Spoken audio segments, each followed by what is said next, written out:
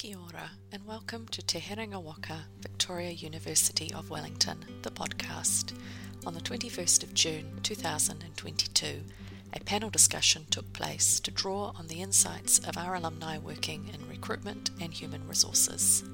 Hosted by Jane Fletcher, manager of the university's Careers and Employment team, the panel featured Julie Mitchell, head of global careers for the Ministry of Foreign Affairs and Trade, and Ian Kennedy, principal consultant at Momentum, a New Zealand-owned recruitment company. In this podcast, you'll hear them discuss current recruitment trends in Wellington, top tips for getting successfully through the recruitment process, and some general at-the-coalface advice.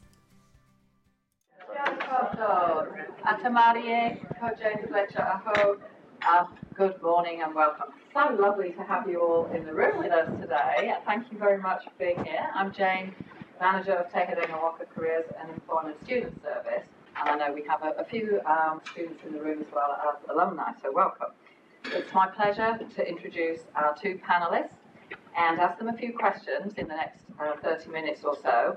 But we will leave time for Q&A with you, the audience. Please note that we are audio recording this session so that those who are not with us today can also get to hear from our lovely panellists. So, welcome to our alumni experts, Ian and Julie. So I'm going to first of all ask you to briefly introduce yourselves. We'll start with Ian. Kia ora everyone. Nice to be here this morning. Obviously, great to be back in the old university and come and speak to you guys about what's happening in the market and what we're seeing. Myself, once I graduated here, I went into not a graduate program, but I went into a graduate role at Beef and Lamb New Zealand. I did international marketing, trade marketing, a bit of policy in there as well. It was quite an awesome role, working with emerging markets in China, which was a brand new thing. That's when New Zealand companies thought, okay, we're going to sell to China now, all of China. And then within about 6 months of research, we realised if we connected with one suburb, we'd sell a lot more than we did anywhere else in the world. From there, I was there for a few years, and then from there, I obviously spent some time in France, about 4 years playing rugby. That was a professional thing that was always supposed to happen. Due to injury, it got delayed. And I came back looking to go back into marketing and was switched to the dark side of recruitment from the GM at the time, who I knew very, very well. And he thought that my existing connections in marketing would be a huge help, and it turns out it did. So I've been there for 9 years now, originally specialising in marketing and comms, which is a booming area, particularly now. On the back of COVID, obviously that's good communications has come through as something that everybody needs, not a real head scratcher why. And currently I'm managing the corporate services team at Momentum, so that encompasses marketing, comms, finance, policy, property procurement, HR and business support. So there's quite a few people on my team. Everybody's very, very busy at the moment. There's a number of factors why that is the case, and I guess we'll talk about some of those today. What did you study, out of curiosity? I did BCom Marketing Management. Had to think right back there for a second. Way back. Yeah. Thanks. I'm Julie Mitchell. I studied at Vic when this didn't even exist down here. So I did the commute in from the railway station to walk up the hill. So I was thinking as I came in today, I guess how much things have grown and how nice it would have been to be able to be right here. So I did a BA, I did politics, German and European studies. At the time, I chose my courses because they interested me, and I wasn't quite sure what I would do when I came out of it. But I figured if I did study on things that interested me, surely that would help me in the future. So I came out of my degree and went, what do I do now? So I went to Japan and taught English, and that was awesome. I think one of the things is getting that perspective on the world. It's a lot harder now that things are a bit more locked down, but that was great. So I went to Japan and taught English, and so languages, cultural things were really key there. After that, did a bit of travelling and came back and worked in Australia, and that's where I got into recruitment. And it was quite a thought-through kind of thing, using my qualifications and also the things, again, that interested me. So I worked in Australia, sort of corporate services, and after that I went to Ireland, and I worked for a big multinational doing multilingual recruitment. So again, that's where the German and the politics came in, and that was a fascinating thing. So some of those opportunities don't necessarily exist in New Zealand, but it was right place, right time, and managed to blag my way in. So coming back after that, then looking at how do you apply that to the New Zealand space. We don't have as big multinational, multilingual organisations here. So I got into medical recruitment, and so instead of, again, you had the multinational, and we did a lot of bringing people into New Zealand. So I worked in medical recruitment for a government-funded organisation called NZ Locums that puts doctors in rural places around New Zealand. Then after that, went to a startup where we did New Zealand and Australia bringing doctors in. And then I worked for the DHB doing specialist medical recruitment. So after that, I was pretty tired of doctors and health and things like that. So I went and worked at MPI. So again, using a lot of that candidate experience work, and I worked as what we called employee life cycle. So onboarding, offboarding, and movements and transitions in between. So following on from that, I moved on to MFAT, where now I'm head of global careers. So we oversee the recruitment, both in and into the organisation, to our 58 offices offshore, and also doing quite a lot of capability building through rotations internally. Great, thank you both very much. It's lovely to hear those interesting career pathways. Yeah. And that sets us up for some questions for you now, these experts in recruitment. So here we are halfway through 2022, and I think we're all aware that it's a complex job market out there at the moment. So I was going to ask each of you, what do you see is happening in the job market at the moment? And we'll start with you, Julie. Okay, yep, as you said, no surprises that it's quite a different job market to what it was a few years ago. Working in government, I guess, are slightly different to what you'll see in private potentially, but Wellington being Wellington, it is quite compact. I think what we're seeing in the job market at the moment is a lot of movement. Ian and I were just talking about, I guess, with the borders closed, it's meant that there's less people coming in from offshore. So it means it's a bit more of a job seekers market as well at the moment. We're seeing people who are coming out of lockdowns who are pretty bruised, pretty burnt, and really taking a good look at what they want out of life. So it's creating some great opportunities. I think what we're also seeing is a willingness to move. So staff are happy to look at what other options there are, and I guess really explore that. It's a bit of a tsunami, I think. I would say it's less of the great resignation and more of the great reshuffle is what we're seeing. But people also really starting to look at things like flexible working, part-time working, doing some additional study and various things like that. I think for graduates, it's kind of tight. There's a bit less money floating around, graduate programs and internships. It'll be interesting to see what happens with those in the next few years. But there's always jobs for the good people. Always jobs for the good people. So Ian, what do you see as happening out there at the moment? I agree with Julie. Obviously, we did have a conversation before, but it's hectic. I think anything from 3 years plus experience, we're just not seeing the people. And a lot of that is because of the borders are shut. People are saying, well, tourism's open. Tourism and immigration are completely different things. So there are a lot of jobs out there. There aren't the people to fill them. And we're seeing at the moment with a lot of our contractors, they're moving. We've had a lot of senior contractors come back from the likes of London, the States, Canada, and we've slotted them into organisations, particularly government in Wellington, and they've done a great job, but now they're off back home to see their house and their cat, which they left behind. Hopefully someone's feeding their cat. But the post-COVID world has added its own flavour. People have come back from COVID knowing that there is a shortage in people and salaries and hourly rates are going up. People aren't tending to chase that as hard as we thought they would. People are realising, they spend a lot of time with their family in lockdown. That's what's important to them. Flexibility is huge. I'd say the average work week at the moment we're seeing would be 2 days from home, 3 days from work. And that's a huge change. Good organisations like ACC, big beast. Prior to COVID, it would be 5 days in the office or nothing. Even though looking at 2-3 days from home, which is huge. And it's definitely impacted the way people are looking for new roles. As I say, salaries are going up, but it's more around flexibility. That's where people are seeing the sort of key factors in their decision making for the roles going forward. I'll just add, I didn't take your point that we were talking about earlier, but people are quite values driven in what they're looking for as well. That's what we're seeing, the why. Why am I doing this job? Am I just making someone else richer, or is it giving some meaning to what I'm doing? I think we're seeing a lot more of that, aren't we? Yeah, and we're seeing a lot of people come from large organisations, commercial organisations, saying they want to go and work for particular government departments, which they feel do good things for New Zealanders and people as a whole. And that, once again, I'm not saying New Zealanders were mean before that, but people are a lot more community-focused, community-oriented since they've come out of COVID, which has been pretty amazing to see, actually. Yeah, and that sort of is a good segue into asking you, Ian. You were talking to me about candidates that come to see you often are asking about the differences between a career in the public sector versus the private sector, and what about moving between two of them. So, Ian, could you enlighten us a little bit on this and what you say to candidates about the differences? Absolutely. I think in the 9 years I've been in this role, I've seen some huge changes. When I first started, you were pretty much either a commercial person or you're a government person, and there was probably, people would look at government and go, dreary work, long days at the office, no flexibility. And as I've just mentioned, that's changed markedly. What's also changed hugely is the government pay very well, not just owing to shortages, but they promote internally, they look internally first. They're always looking for the next talent coming up. So I think there's a lot more positivity towards moving to government, and I think that's a great thing. There's some amazing programs going on. There's always change. That's Wellington. But commercial organisations have got a lot less in the time I've been here. In saying that, I've been speaking to the crew here about how we're hearing that the likes of ANZ, BNZ are moving a lot more of their function back to Wellington, owed to housing prices.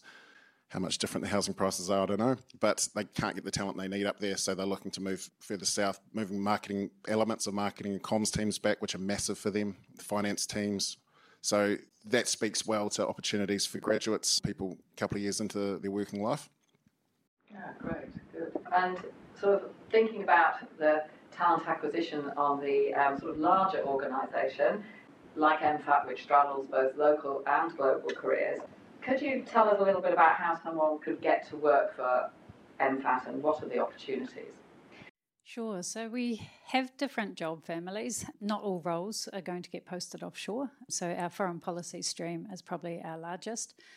So those are the roles that we have people moving onshore and offshore. Foreign policy, it's huge, and it encompasses quite a wide range of things that we do at MFAT, from security to trade to bilateral, multilateral, development, legal.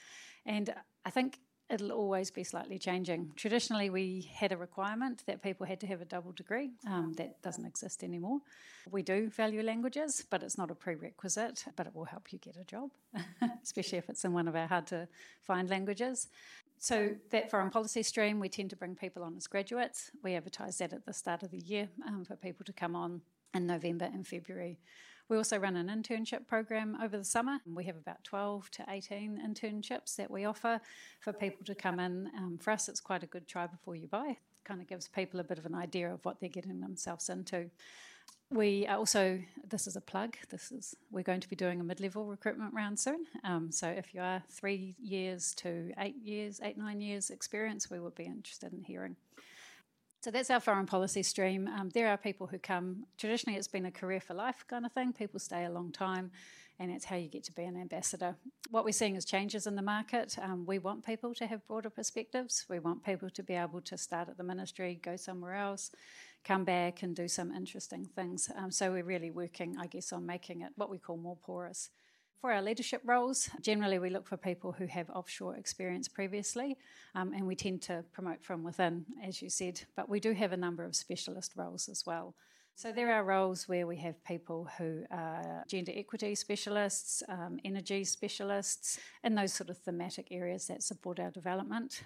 We have legal areas where we do international trade law, where we also look for specialists. So while people think of MFAT and diplomats, we have a huge other part of us. Development is about 30% of our organisation, so that's working in the Pacific, helping on aid projects, building runways in Niue. So we look for people with program management quite a lot in those areas. And again, it can all be taught, so we tend to try and get our people in and grow them.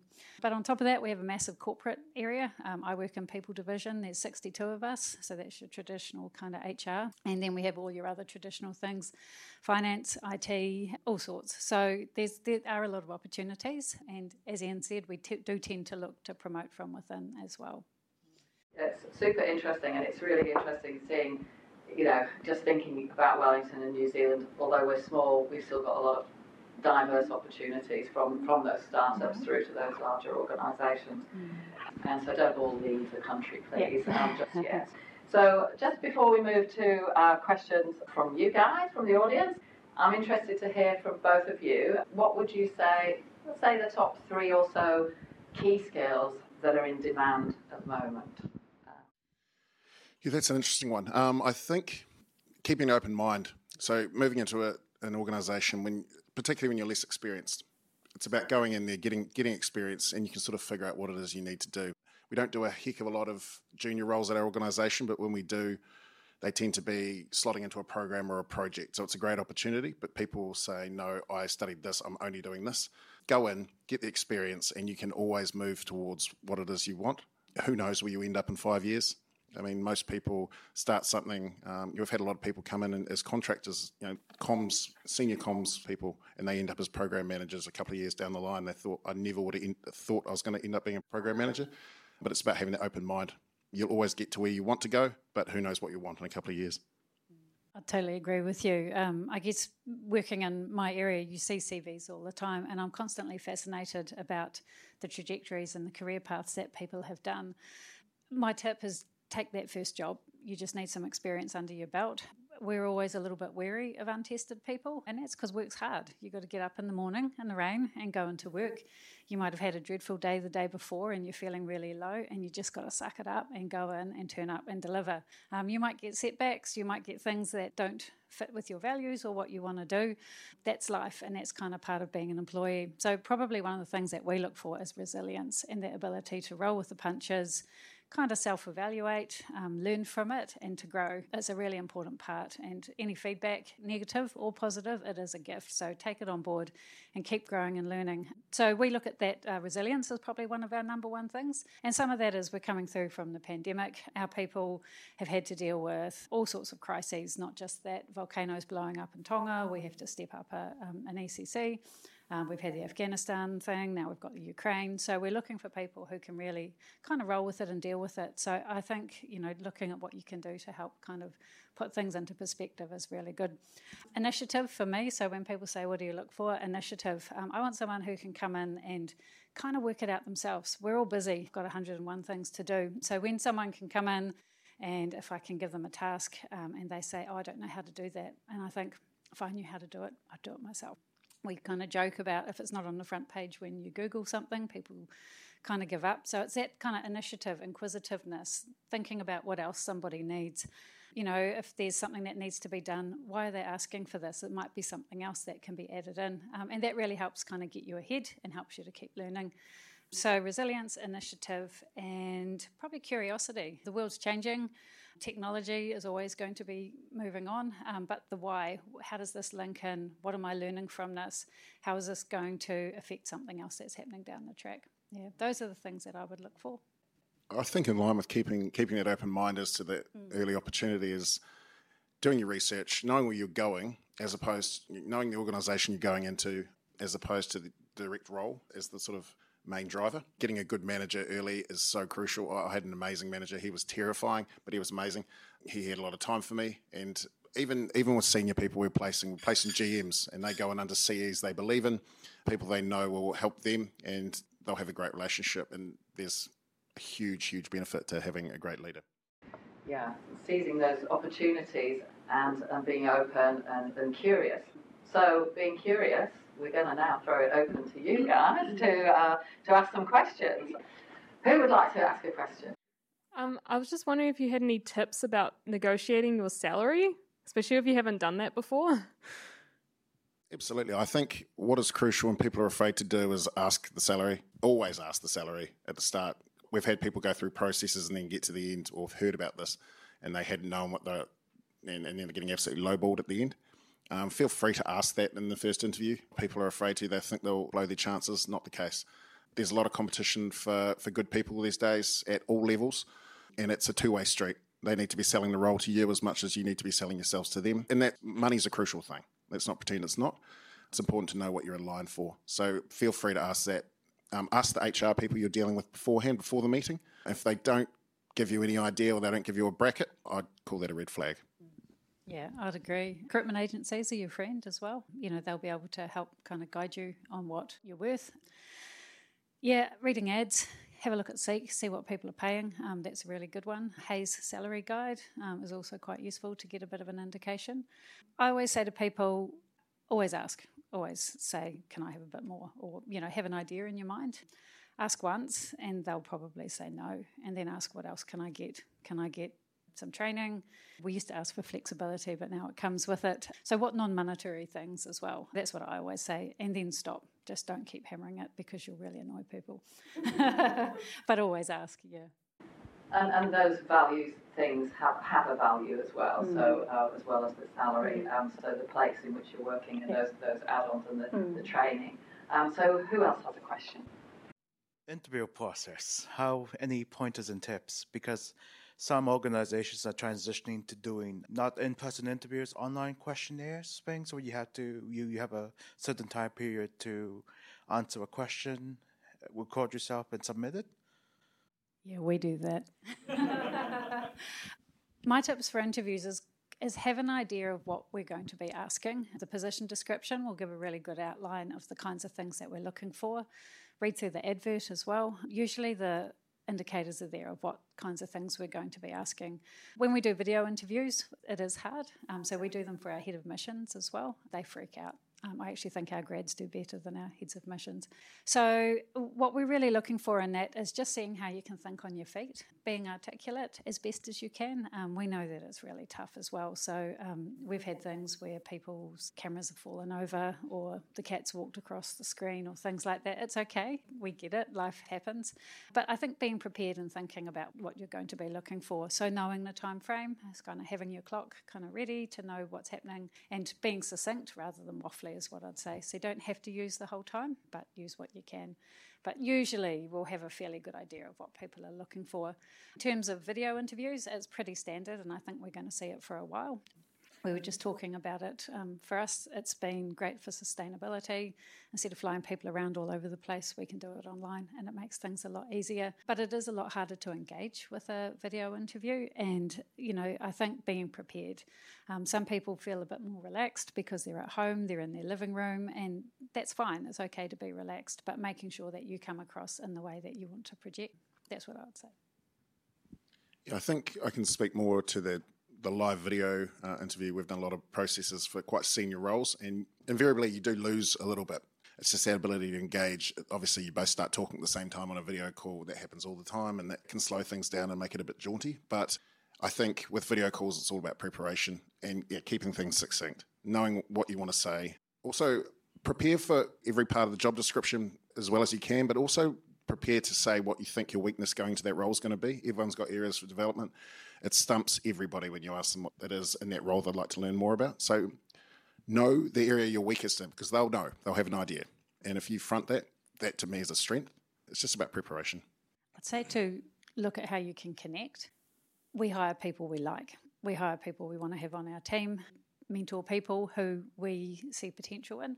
So it's that little bit of chit-chat at the start, how you can kind of connect in with people, ask them some questions, show your personality. Often video interviews can be quite wooden and it's quite hard. You think, well, I know a bit about maybe what their work is or what they think, but I don't know much about them. And I think the traditional things, I'm a big fan of someone emailing me afterwards and saying thanks for the interview, really appreciate it or something. It's, you don't have your standard in-person thing, but it's all about trying to connect where you can. Also remembering that the people interviewing you, professional interviewers, you might deal with recruiters who want to dive down the computer and have a beer with you, and they're used to asking you questions and figuring out how to make you at ease so they get the information. You'll be dealing with some senior managers who are interviewing you who don't interview for a living, and they might come across as wooden, they might come across as scary, but often they're just as nervous as you are. So if you can find a way to put the person at ease with something in common and you do find it in, that's always nice. And actually, that's a good point. I'm sure some of the alumni here today have been the interviewers on interview panels. And if you ever get a chance to do that or be asked to go in on an interview panel, it's a really good experience for your own learning as well for the next time you're in an interview. So, any more questions? Hi there. First off, thank you so much for being generous with your time on a random Tuesday morning. My question is a step before the interview process. In large organizations, I suppose you get tons of CVs and things like that. Do you have any tips on how to make your CV stand out and how you can help your personality come through in those sort of blank documents type thing? That's a very, very good question. It's very, very hard to make a CV stand out. What I would sort of advise against is too many graphs with you saying what percentage you think you are in this and what percentage you think you are in this. Just make it factual, make it genuine. Always open with a great blurb about yourself. This is who I am, this is what I've been doing, this is what I want to do. And then keep it relatively simple. It is always hard to get through the crowd and CVs, and that's why a lot of people use the likes of us, because it's the relationship with the direct manager. But what do you think in a pile of CVs? I mean, you'd see this a lot more than I would for... Yeah, for our graduate recruitment program, we get about 12 to 1,500 CVs for 25 roles. So there's a lot that goes in there. As Ian said, you see a lot of CVs, and so some stand out for good reasons and some stand out for bad reasons. We had a shirtless guy on a CV this year. he stood out, but... I wonder if it's the same guy we've had. There's a couple of different versions as well. Yeah, probably. Good stuff. It's just not that professional, I guess. For me, when you're going through so many CVs, straight away you just kind of want to get to the heart of what you want. When you're doing a lot of CVs, you also get kind of judgy. If there's typos, as you said, sort of weird kind of template things that actually don't tell you a lot. What I go to straight away is what experience have they had and what have they done. So even things like capabilities and your strengths, to me those are just words on a page. So I always actually scan right through and go to what have you last done, where do those things kind of come through. In terms of personality, that little blurb at the start is great. It's interesting, when you're reading through so many CVs, you kind of go, oh, this person sounds good. And also in there you can put some of the key things that we want or that that the employer's looking for. Yeah, but it is quite hard to get cut through. So succinct, accurate. I'm kind of a fan of bullet points. A little blurb about the role and that you've done, and some bullet points of your key achievements helps kind of paint a picture for me. I'll also put months, not just years, because we're looking at that. Were you there for 12 months or were you there for 1 month? So straight away we start asking questions in our head about what the actual experience you've done. And don't be afraid to talk yourself up as well. A lot of people feel really humble or they don't want to. Yeah, go for it. Yeah. Yeah, we do so many interviews where the person sits there and they're very shy and they say, I don't want to talk myself up. I was like, if ever you have to talk yourself up, go now. LinkedIn is crucial as well. Make sure that matches what you have said in your CV. A lot of people, it's very, very different. And as Julia sort of said, timeframes. If it's a shorter time frame and it's a contract, say work experience, say professional development. Just make that clear, because people who jump around a lot will fall to the bottom of the pack. But if it's contract, completely different. Great tips. And I think sometimes you might think, why am I doing this blurb at the top? But this cover letter can get separated from the CV in the process. So it's always good to have a little something, isn't it? Yeah. I do like a cover letter as well. Good cover letter. Cover letter tells me the why. Why do you want the job? It's also a screening tool to see if you can write and your grammar and your spelling's right, and that you've not said, I'm really excited about this job at MB. You'll be surprised at the amount of typos that you see, but it's a really good indicator of, I guess, what the why. That's it. Personalising the cover letter is a crucial one. Yeah. Have we got time for one more? Great. Oh, good. Yes.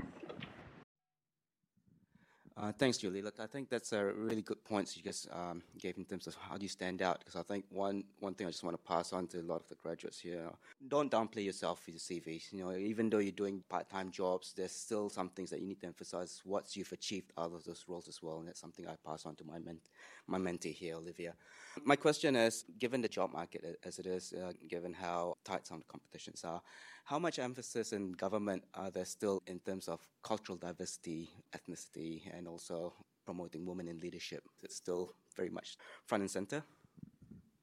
It's huge, and a lot of organisations have formed sort of centralised diversity and inclusion shops, and we've put a lot of people into those sort of roles. And obviously, women in leadership is crucial. We see that coming through, but diversity in leadership is the next thing. And there's a lot of interesting work going on. I know MFAT are doing some good work on that now. Yeah, I was thinking when I came here, what's the best thing you can do to get a job? And I'd say learn te reo. Cultural competency is huge, and we hire what we don't have. So when we go out to market, we look at what we don't have. We have plenty of people who, foreign policy people, your traditional kind of person, but we don't have enough languages, we don't have enough diversity, we don't have enough cultural competency. So those are the things that we actively target. So anybody with a priority language, anyone who can speak Mandarin, anyone who can speak Arabic, really keen to hear from you. But it's also those life experiences. Like you said, part-time job's great. We want to know that people are happy to roll up their sleeves and get in and do it, but also to understand what you've learned from those things. Women in leadership is huge for us as well. What we're really seeing is how do we also adapt our jobs to make them more family friendly, and that goes for both women and men in leadership, but really looking at championing. We call it active career management, so our really strong performers who come from a more diverse background, we actively look at how we can support people. Mentoring's great, but also looking to help encourage people, I guess, to see themselves how we see them. Yeah. And I think a lot of that is it's bang on. And it's not about being a Māori person yourself. It's about having a strong understanding of Te Ao Māori and the way things have done traditionally. And exposure to Te Reo is always going to help you. And a lot of people get upset and go, oh, I'm not going to get this because I'm this ethnicity or I'm this. And I was like, that's not the case at all. We've placed a lot of people into roles where they've asked for that, just a strong understanding of Te Ao Māori or interest in furthering yourself. A lot of organisations offer a lot of lessons. We've had it ourselves and it's awesome. It's made really, really fun and opens your eyes quite a bit. So it's just about being open to that way of thinking. Great. I think we have another question on this side. Yep. I figure being in recruitment, you guys have, like we touched on earlier, like read a lot of different cover letters and stuff, right? And I've always been two minds of it. You could spend the entire cover letter literally just writing about like how your current experience relates to this and this thing in the outline, right? But like, what is actually better? What makes it really stand out? Like, is it a little bit of personality coming through combined with the experience, or is it mostly just kind of talking about yourself and your interests and stuff? Like, what's a good split, I guess? What stands out to you guys? Are you talking about the introduction in the CV or cover letters? Oh, no, cover letters specific specifically. roles? So Okay. Introduction in the CV, like, I get it. You know, you can write a blurb about yourself. I go spearfishing. Yeah, I get it. I think, to be honest, we're probably not looking for that much personality in that cover letter. It's just more about the relevant skills or experiences you've had that make you more relevant to that role. I think personality, we can get personality and skills and interests, and there's always a point in putting your interests in your CV at the bottom, if they aren't too out the gate, because we do get that too. But you know, that also leads to possible connections with employers. But I think in the cover letter, it's basically about addressing what their key needs are and what your key skills are and what you think you can bring, even an area in that JD you've seen that you're not as good at that you'd love to develop. Yeah, a lot of cover letters, when you're reading a whole lot of them, it's I, me, I'm this, I'm that, and blah, blah, blah. Whereas what we really want to see is how the I and me applies to the role and to the organisation.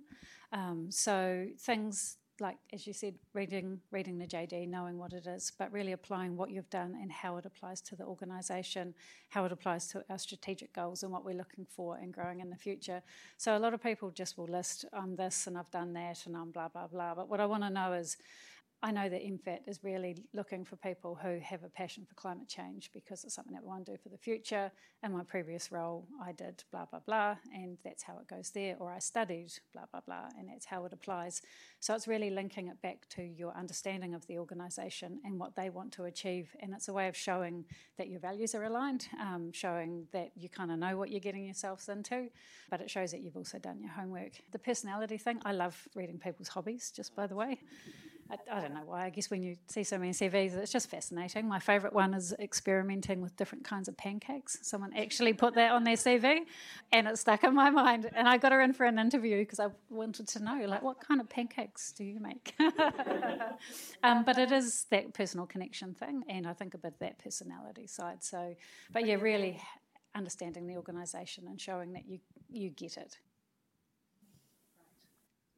Kia ora. I guess I've been hearing quite a bit about how it's less important to study something that puts you exactly onto a direct path and you can move around a lot more. Is it a concern if people have studied in something and then gone on something a bit different and try to hop back over with a degree that's a bit old in that field? Like if they've done something not policy and then want to use their policy degree and that's like 5-10 years old, or is it more important that someone's gone and got some kind of job experience somewhere else, even if it's not in exactly the same field? I think a lot of people see as a degree as something to get your foot in the door, and don't get me wrong, it helps a lot. It helps a lot. But when you go into a role, I think my point before about the generalist thing is you'll come in with a certain set of skills. You work to a point where you go, either I want to try something else or this is morphing to something else, and a manager in the building has gone, you've got some great skills, come work for me. I don't think anything's ever going to preclude you from going back to something you love. And having a background in that's, a degree in that's going to help a lot. But I think more our point before is you get involved in something and then you find you have a passion for a small element of what it is you're doing and you take off that way. So you can end up way over there when you started over here, but it's normally in a really positive way. I hope I answered your question. Yeah, I think a degree is really a foot in the door, and you learn a lot of transferable skills in a degree. So I haven't studied HR, I have no formal training in it, and I've learnt a lot on the job and through improvement. But the skills that really are writing, judgment, understanding people, seeing different perspectives, those things have all been invaluable, and that's what I've learnt during my degree. My sister's studying at the moment. She's doing Masters of Public Policy, and it's quite funny because she talks to me about the rumours and people are saying, oh, you have to study this course here because that's what MFAT's looking for. And she calls me and says, is that true? And I say, no. We don't even look at what courses people have done a lot of the time. We look when we get down to the more granular level.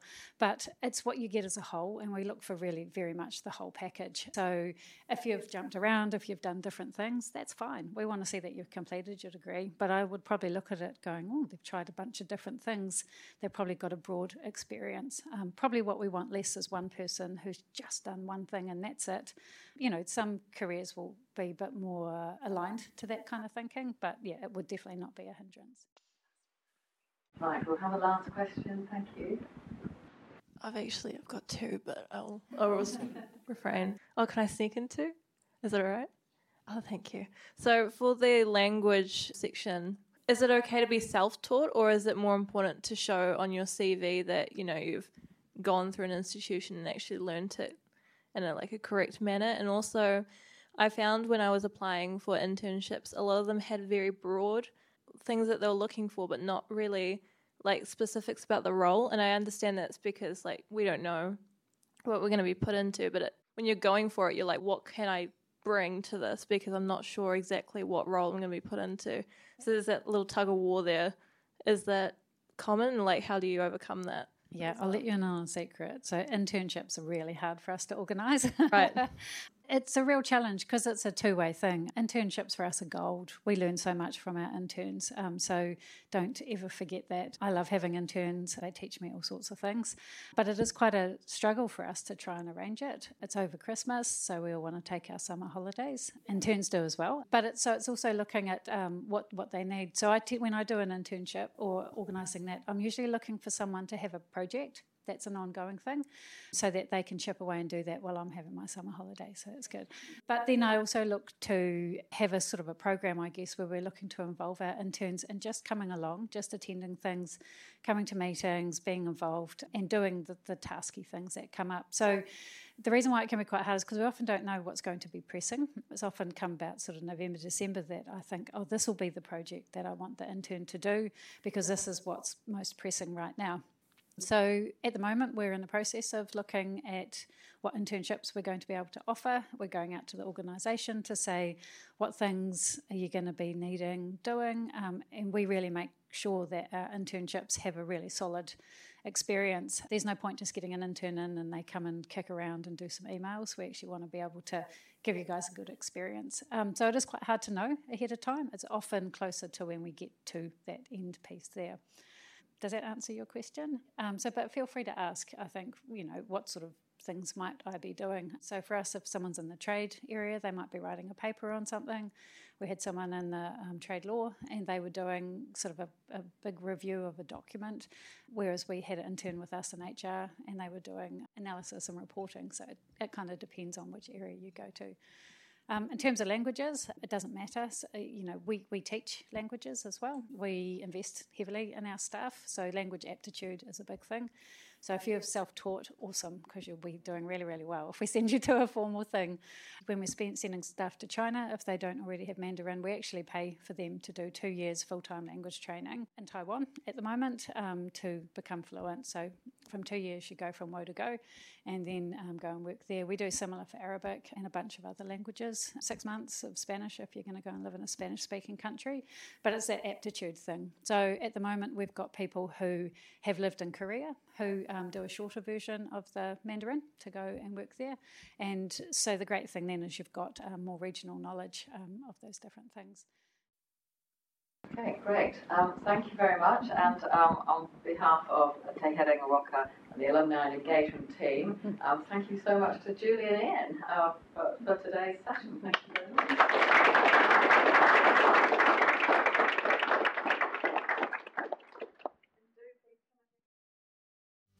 To stay up to date with our latest podcasts, subscribe using your preferred podcast provider. Thank you to Te Koki School of Music alumni Stefan Patton and Kenyon Shanky for the use of their music. From Te Herenga Waka, Victoria University of Wellington, haere rā.